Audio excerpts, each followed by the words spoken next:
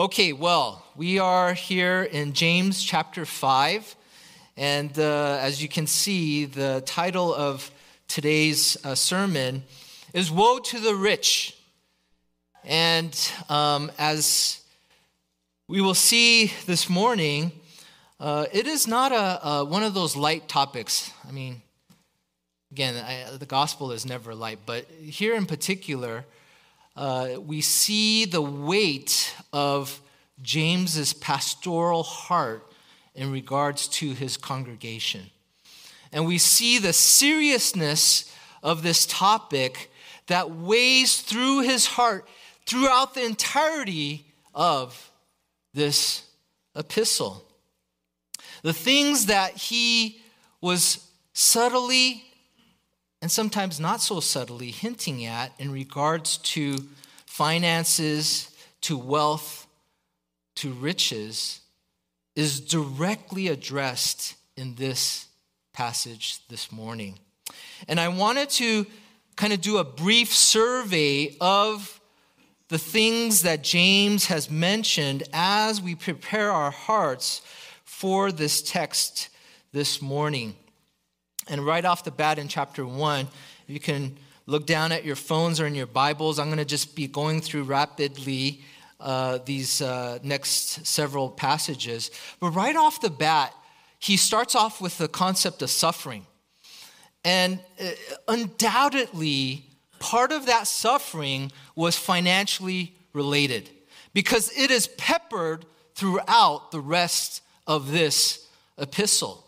Now, he refers to this suffering as varied and myriad, multifaceted.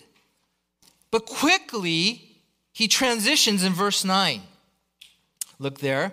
Let the lowly brother boast in his exaltation, and the rich in his humiliation. And he tells them the fate of the rich. And mind you, as we go through these passages, you're going to see that in general, the rich are not looked upon very favorably.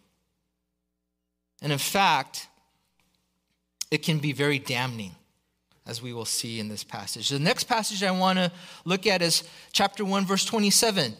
Religion that is pure and undefiled before God the Father is this: to visit orphans and widows in their affliction and to keep oneself unstained from the world.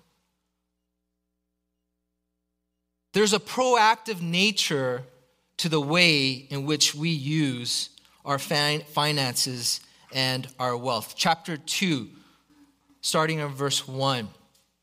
Rather long section, but I wanted to read for us. My brothers, show no partiality as you hold the faith in our Lord Jesus Christ, Lord of glory. For a man wearing a gold ring and fine clothing comes into your assembly, and a poor man in shabby clothing also comes in. And if you pay attention to the one who wears the fine clothing and say, you sit here in a good place, while you say to the poor man, you stand over there, or sit down at my feet, have you not then made distinctions among yourselves and become judges with evil thoughts? Listen, my beloved brothers, has not God chosen the who are poor in the world to be rich in faith and heirs of the kingdom, which he has promised to those who love him? But you have dishonored the poor man. Are not the rich ones who oppress you and the ones who drag you into court? Are they not the ones who blaspheme the honorable name by which you are called? Chapter 2, 14, 17. What good is it, my brothers, if someone says he has faith but does not have works? Can that faith save him? If a brother or sister is poorly clothed and lacking in daily food, and one of you says to them, go in peace, be warmed and filled, without giving them the things needed for the body, what good is that? So also faith by itself, if it does not have works, is dead. Chapter 4, 1 through 5. What causes quarrels and what causes fights among you? Is it not this, that your passions are at war within you? You desire and you do not have, so you murder. You covet and cannot obtain, so you fight and quarrel.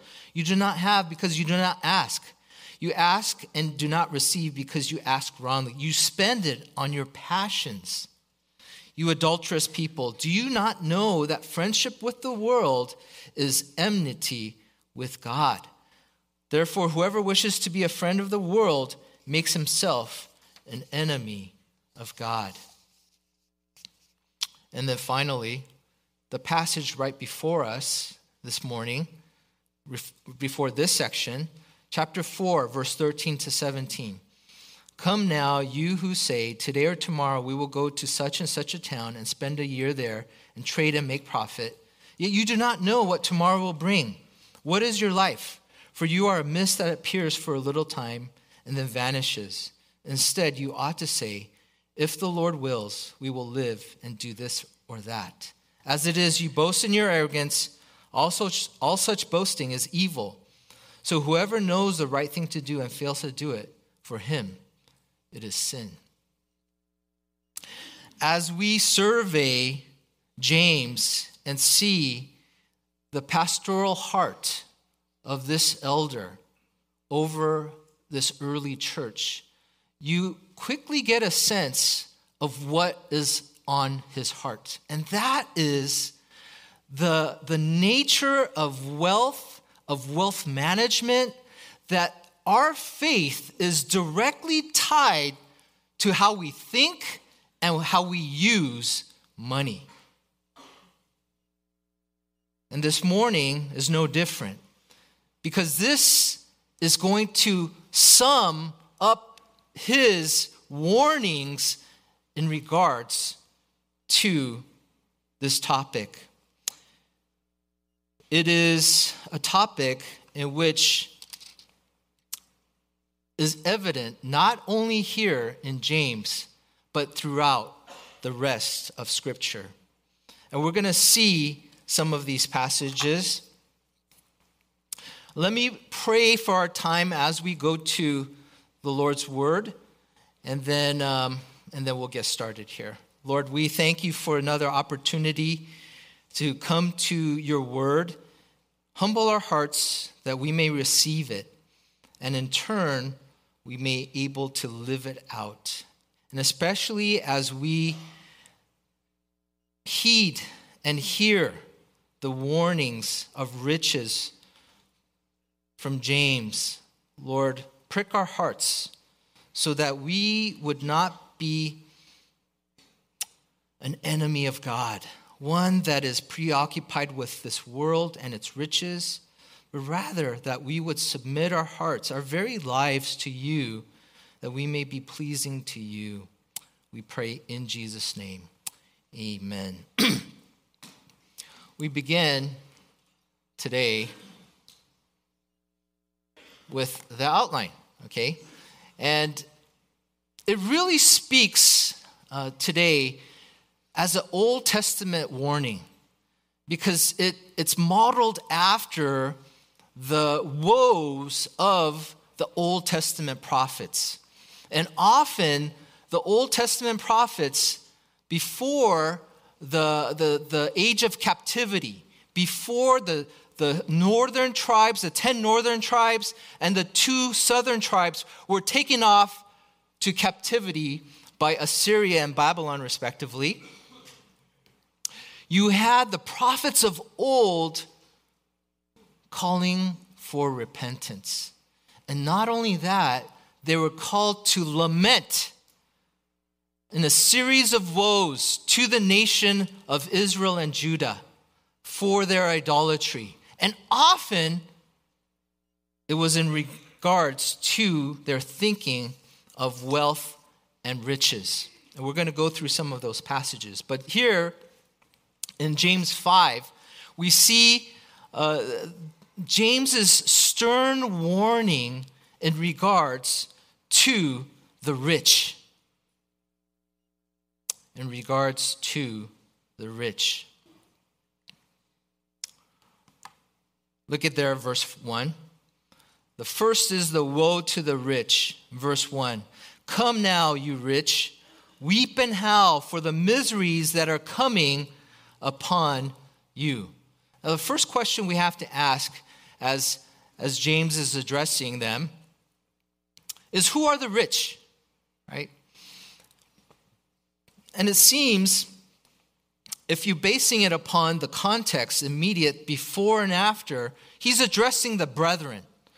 But he takes a marked turn here in these 6 verses and addresses the rich. So is it believers? Most likely not. Okay, most likely it's unbelievers, but it can include those that profess faith but really are not. And the reason why we're couching it this way is because for the believers, and there's language here that shows that's damning to the degree that it damns their souls. And really, that's not the picture of believers. But it could be of those that think they are, but substantially they don't really have a good idea of what true believer is. And here, James is addressing a group of people within the early church that could include believers in the congregation. But I believe, nevertheless, it's those that are in this demographic, in this, state of being rich. And as we mentioned last time, this was a small subset of the overall population. And even as Pastor Nam was going over slavery, we understand that the majority of that population was not very wealthy. But those that were extremely wealthy. And it seems as though James is addressing many landowners, many of those that are in a position of obscene wealth. And usually it was in the form of owning land and garments, and as we'll see here in the passage, or in precious metals. And this is who James is addressing. And it's a stern warning to all those that find themselves in this state of mind as well. And not only a state of mind, but living a life that results from being rich.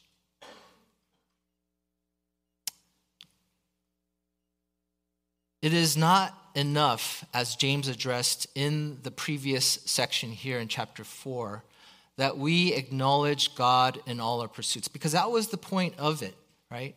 But he is much more pointed here in saying, look, the very nature of riches is entrapping. And it is evident throughout the rest of Scripture. Hebrews 5, 8 through 12. Woe to those who join house to house, who add field to field, until there is no more room. And you are made to dwell alone in the midst of the land. The Lord of hosts has sworn in my hearing, surely many houses shall be desolate, large and beautiful houses without inhabitant. For 10 acres of vineyard shall yield but one bath, and a homer of seed shall yield but an ephah. Woe to those who rise early in the morning that they may run after strong drink, who tarry late into the evening as wine inflames them. They have lyre and harp, tambourine and flute, and wine at their feast, but they do not regard the deeds of the Lord or see the works of his hand. Here's another prophet, Amos. Hear this word, you cows of Bashan, who are on the mountain of Samaria, who oppress the poor, who crush the needy, who say to your husbands, bring that we may drink. The Lord God has sworn by his holiness that, behold, the days are coming upon you when they shall take you away with hooks, even the last of you with fish hooks. And you shall go out through the breaches, each one straight ahead, and you shall be cast out into Haman, declares the Lord. These two prophets ministered to the northern tribes as well as the southern tribes. And in both instances, it was a time of great plenty. And in that time, It was during the time of plenty among the Israelites, often that they would end up abusing one another, and especially the difference in wealth. Those that were wealthier would in fact abuse the brethren, their fellow people of Israel financially. And Isaiah and both Amos speak to that. Okay, that during the time of wealth where there is no war going out, and they're not having to deal with the people from without. But now, because there's so much plenty, and they're sitting in their own wealth, they are indeed oppressing their own brethren. The other passage I want to share with you is found in Revelation 18, 15 to 19. As we've lost the screen there, you can turn in your phones or into your Bibles there. I'll read that for us. The merchants of these wares who gained wealth from her will stand far off in fear of her torment, weeping and mourning aloud. Alas, alas, for the great city that was clothed in fine linen, in purple and scarlet, adorned with gold, with jewels and with pearls. For in a single hour all his wealth had been laid waste, and all shipmasters and seafaring men, sailors, and all whose trade is in the sea stood far off, and cried out as they saw the smoke of her burning. What city was like this great city? And they threw dust on their heads as they wept and mourned, crying out. And you might not really get the flavor of what's going on there, but these are the judgment pronounced to Babylon. And this the great city characterizing its great wealth. But that wealth in the end days, in the day of the Lord, will be all for naught. And you see this great weeping and mourning. It's a picture, again, of warning that those that trust in wealth will find it all to be vain and empty. And the Lord Jesus himself, in Luke 6, 24 to 26, I'm going to read that for us.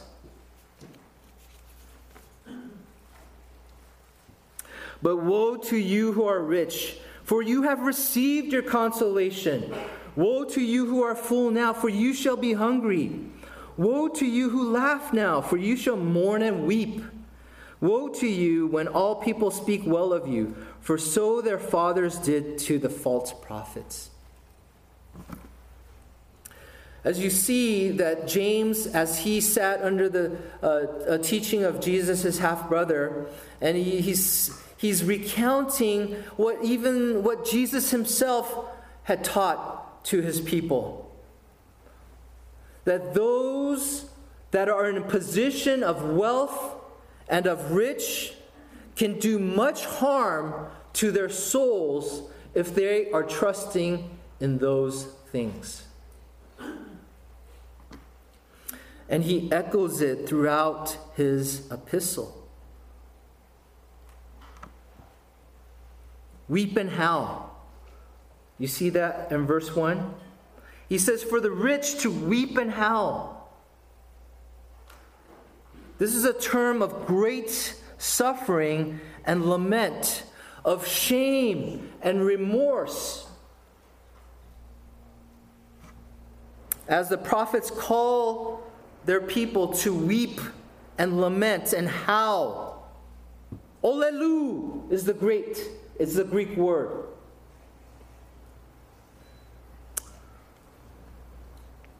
It means to cry out, expressing passionate nature of grief. And so for the rich, you are to lament and howl and grieve. And here's the reason why. Because the miseries that are coming upon you. And you just take your eyes down to verse 8. Because that is where James is taking us. James is taking us to the return of the Lord. And in that time, there's twofold thing. There's two things that happen when Scripture talks about the day of the Lord. It is a day of reward and consummation for the believer, but it is a day of accounting and reckoning for the unbeliever. And that's why we think it's most likely unbelievers here that James is referring to. That as you realize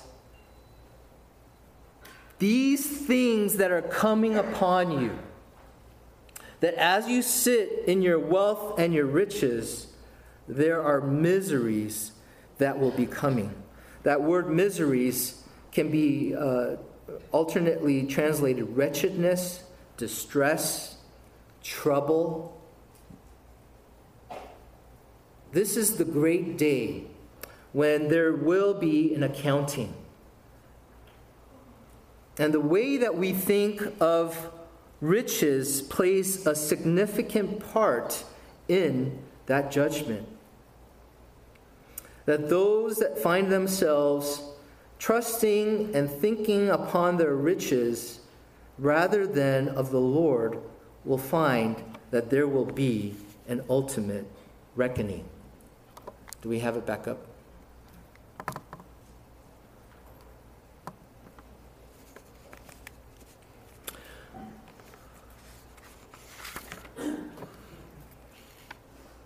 Do you want me to do something with this?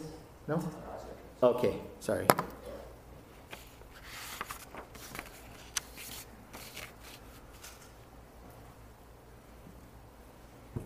All right, we have to move on. We've got a lot to cover here.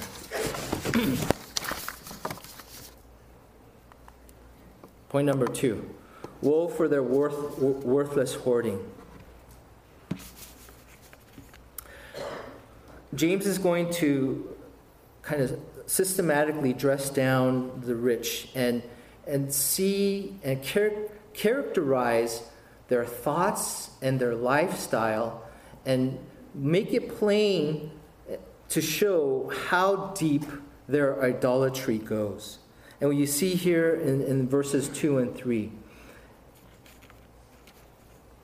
For your riches have rotted and your garments are moth-eaten. Your gold and silver have corroded.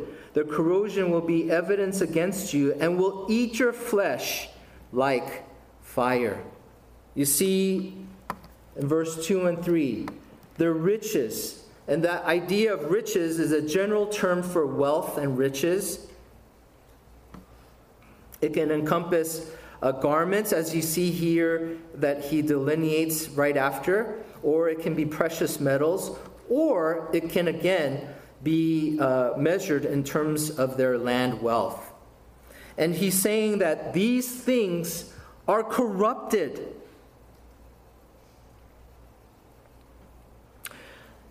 His garments are moth-eaten. His gold and silver are corrupted.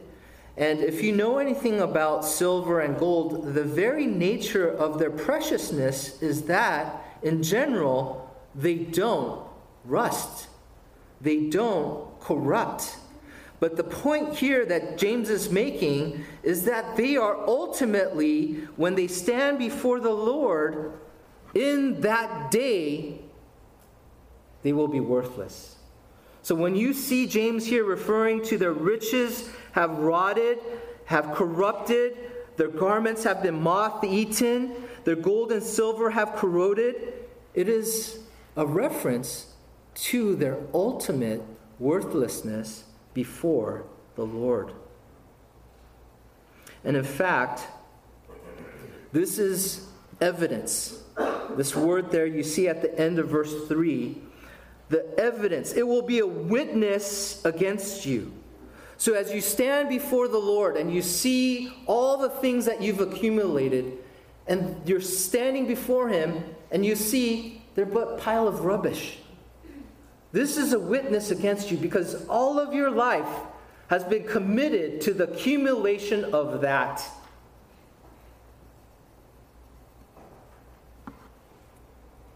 It is in the perfect tense, meaning that this is a prophetic perfect tense.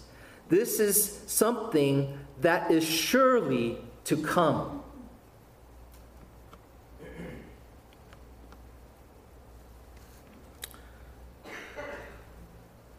As we think about, now look, I think one of the things that we need to mention at this point is that, it can be easy for us because you might be thinking, well, I'm just a student. I don't have any money, okay? Right? Or even of those that have jobs and are making money, right? Oh, I'm just middle class. Understand, in terms of, we live in a time when we would have been the richest people back then. Okay, and understand we, as a society, you have to really understand the whole of history.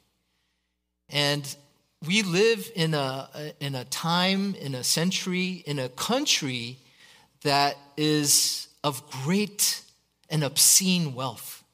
No other time in human history can we understand this kind of dynamic, where there is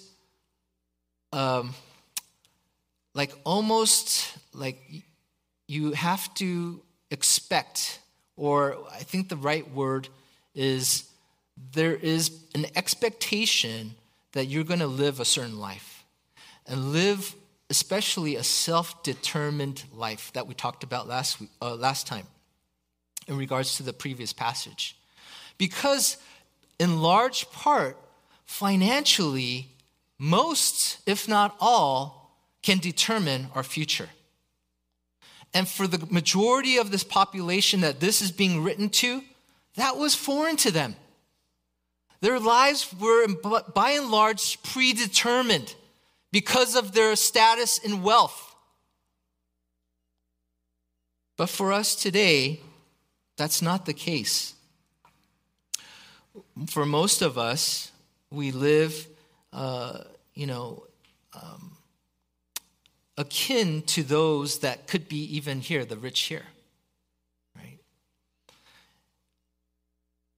All to say, I think all of us need to take seriously these warnings, and whether we are, in fact, accumulating and gathering worthless things. I think that's the main point here in verses 2 and 3. Are we, in fact, investing in things that are ultimately going to be corrupted, that are going to be ultimately worthless? Or are we investing in eternal things, in God's word, in his people, in our worship of him? For these are the things that will last. But the riches of this world will be corrupted. And if we invest in these things at the end of days, when God judges all things, they will be a witness to you. And there will be a great consequence. There's a great payment for it. It will eat your flesh like fire. The very things that are worthless will in fact be a witness against you, and your judgment will be in turn, your flesh will be taken by fire. Again, we see judgment language here. We see the last days language here. You have laid up your treasure in the last days. You have hoarded. That's the idea there of laid up. You have hoarded treasure.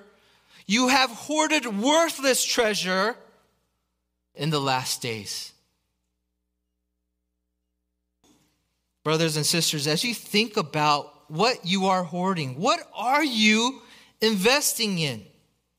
What are you laying up?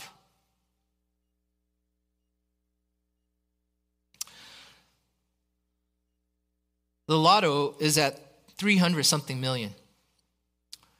And the reason I know that is because I see it at every liquor store that I pump my gas in.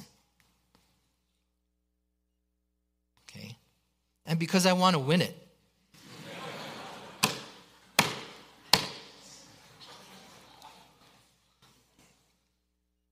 I know.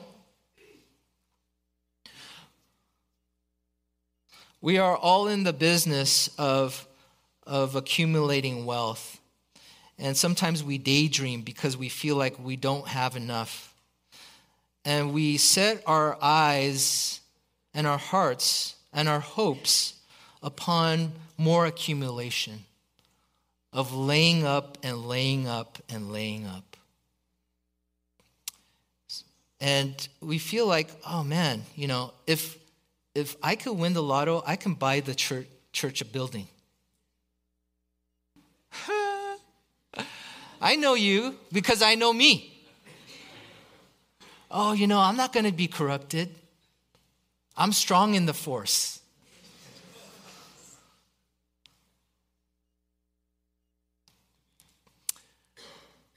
Brothers and sisters, as I was processing that, I was thinking about that. I think there's a reason why God doesn't let us win the lotto, right? I think if he's going to be kind to you, really, and good to you, he's not going to let you win. Okay. I think passages like these give great evidence that's very difficult to be rich and be in the Lord. Because you put your hopes and your dreams on the riches rather than God himself. And Matthew 6, the Lord's Prayer. Give us this day our daily bread. That no longer becomes a reality for those that are obscenely rich. And so if you ever wonder, well, I played the lotto so many times, but God doesn't give it to me. There's a reason. He wants your heart. He wants your devotion because he knows that oftentimes the riches itself will carry your heart to itself. And for those that buy into it, there will be a great reckoning.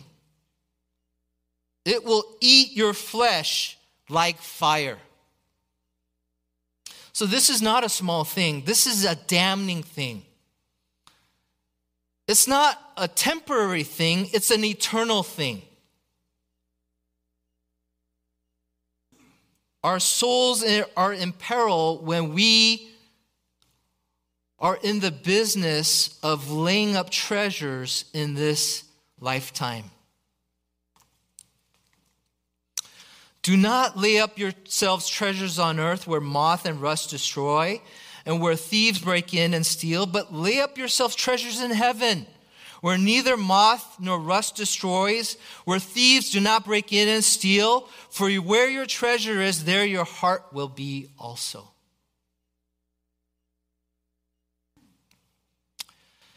We read passages like this. Do we take it seriously? Do we really believe that riches have such a significant impact or can have such a significant impact that it can ultimately be damning? Thus, the stern warnings from Scripture. Verse 4. Woe to their fraud. Verse 4. Behold, the wages of the laborers who mowed your fields, which you kept back by fraud, are crying out against you. And the cries of the harvester have reached the ears of the Lord of hosts. It pictures that those that are in positions of wealth, the wealthy landowners, have frauded their workers by withholding their just wages. You would think that at some point the rich will have enough that you would think, oh, you know what? I'm good. But the very nature of wealth accumulation and riches, it continues to suck you in and deeper, to the degree that it affects your thinking and ultimately your morals. And you see here that those that had great wealth were even shysting, frauding, robbing. That's the idea here. Stealing and robbing. Those that are just trying to make a living, a fair day's wage. And James is calling them out here. Behold, the wages of the laborers who mowed your fields you kept back by fraud. They're crying out against you. This is another indictment. Was this something hypothetical that James is sharing with his congregation? I think it's things that he's seen firsthand, because it happened again with the people of Israel. That's what Amos was talking about. You're robbing and stealing your own people. And by the time of Jesus, I don't think that there's any difference. Those that were in positions of wealth and power continued to press down on the lowly. For those that were just day-to-day workers, that counted on those wages for daily living, they were kept back by fraud.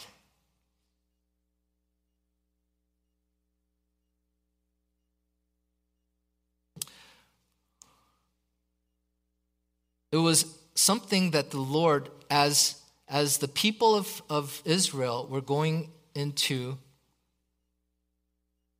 I'm going to read that Deuteronomy 24 passage.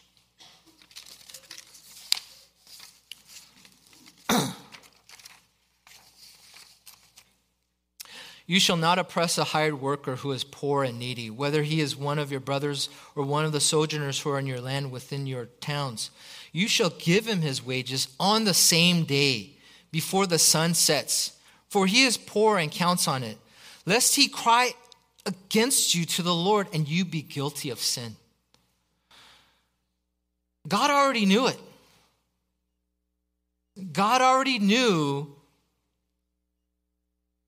that those that were wealthy continue to pile on or have a desire to pile on their riches, so much so that they're willing to defraud their brothers and sisters and even potentially the sojourner, the strangers. And so God gives a stern warning. Again, I think it's a principle for which we need to take to heart. What are the depths that we're going to go to in order to continue to accumulate wealth? As you search in your heart, is it to make others suffer at the expense of others? I think James is talking to, again, a very small subset of the population. Nevertheless, those were the ones that their souls were in peril. And he is giving a stern warning to them, and not to live a life of fraud. You see the workers, their cries are reaching out. You see also, at the very end of it, it's appealing to the Lord of hosts. And that idea, point back, is the Lord of armies. It's what David had proclaimed of God. In 2 Kings 19:35, okay. But one angel was responsible for killing 185,000 people. Again, this is a language of judgment, meaning those that have been oppressed, that have been wronged, they are crying out to the one that can reap perfect justice. And make no mistake, there will be a day in which the Lord of hosts, the Lord of armies, will return and mete out perfect justice to those that are committing fraud. I'm going to move a little bit quicker here. Point number 4. Woe to their indulgence. You have lived on earth in luxury and in self-indulgence. You have fattened your hearts in a day of slaughter. James here further characterizes those that are rich, that they are living on earth in luxury and self-indulgence. They have fattened their hearts. They have indulged their passions and desires. That idea of fatten means to nourish, to provide food. And you see this word picture here, that they are, in fact, stuffing themselves. Stuffing not literally with food, but stuffing their passions.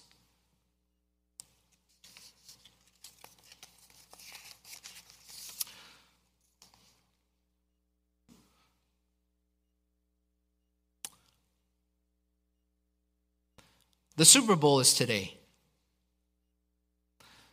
Some economists have estimated that for Vegas and Nevada, the Super Bowl itself is bringing in about $500 million worth of economic activity. Okay. And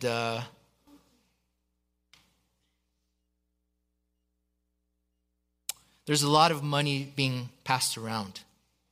Okay.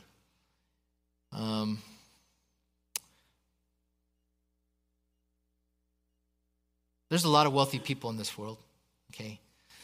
And yet, if you ask the ultra rich, and here's a sample of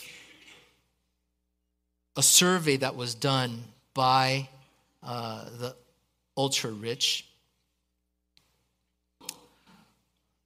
They surveyed people that had amassed at least $25 million. Okay. And one of the things that they're finding is, despite their great wealth, many are miserable. And in fact, even in their misery, they are continuing to worry about accumulating more and more wealth.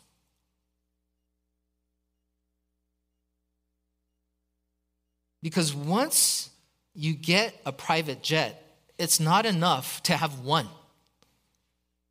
Once you can afford a suite for the Super Bowl, it's not enough to have just one. Many of those that responded said that they wouldn't feel financially secure until they attained $1 billion. So you see, the mindset of those that make more than 25 or have more than $25 million won't feel secure until they have 1 billion.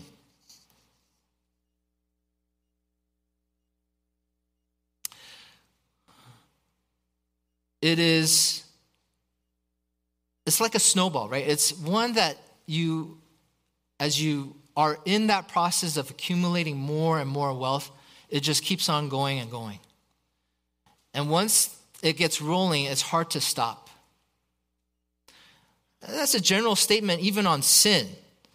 But in regards to wealth, we see the reality laid out even in Scripture. It makes you your slave. Matthew 6:24. No one can serve two masters, for either he will hate the one and love the other, for he will be devoted to the one and despise the other. You cannot serve God and money. It's interesting that Jesus uses God and money. Why didn't he use God and sex? Why didn't he use God and family? Or any number of things that can be idolatrous? He's very specific to money. He's revealing the fact, as the rest of Scripture reveals, that money has an inborn dynamic of making us idolize it. It grabs our hearts and clings to it.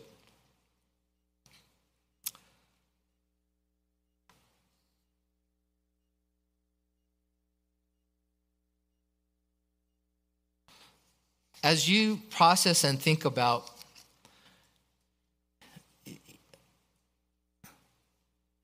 what is it that you indulge in? What is it that you are fattening your hearts with? What is it that fills your passions and desires? Because that's the language here. What is it that fattens your desires? What it's saying here is money has an effect where once you start, it'll just consume you.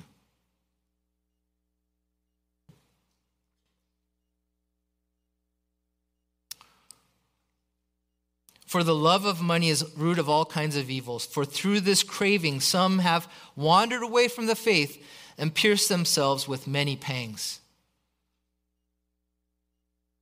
We have instances and examples of believers that are rich in Scripture. Those are outliers. They're the exceptions. Okay. And even in the church today, there are many of those that are wealthy and use it for the glory of God. But we need to take these warnings seriously. To the very nature of accumulating riches and wealth, the love of money will curse us. So, brothers and sisters, as you evaluate your hearts before the Lord this morning and see the very nature of what riches can do. So, well, yeah, I'm not going to be affected. I'm the exception.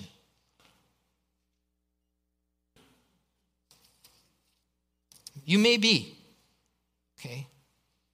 But know that, again, we have to guard our hearts. We have to guard our hearts. Lastly,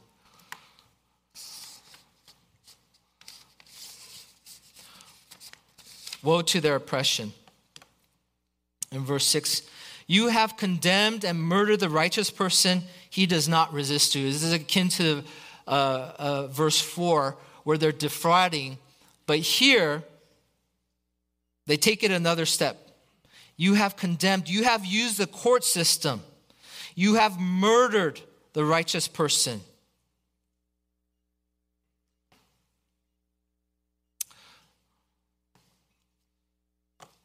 Taken together, it means to take away the means to make a living. Is it literal murder here? I don't think so. I think they are using this court system and their power to defraud and to take away the means of living for the righteous person. They're using everything in their power to keep down and oppress those that are already down. But you see here, it's the just person.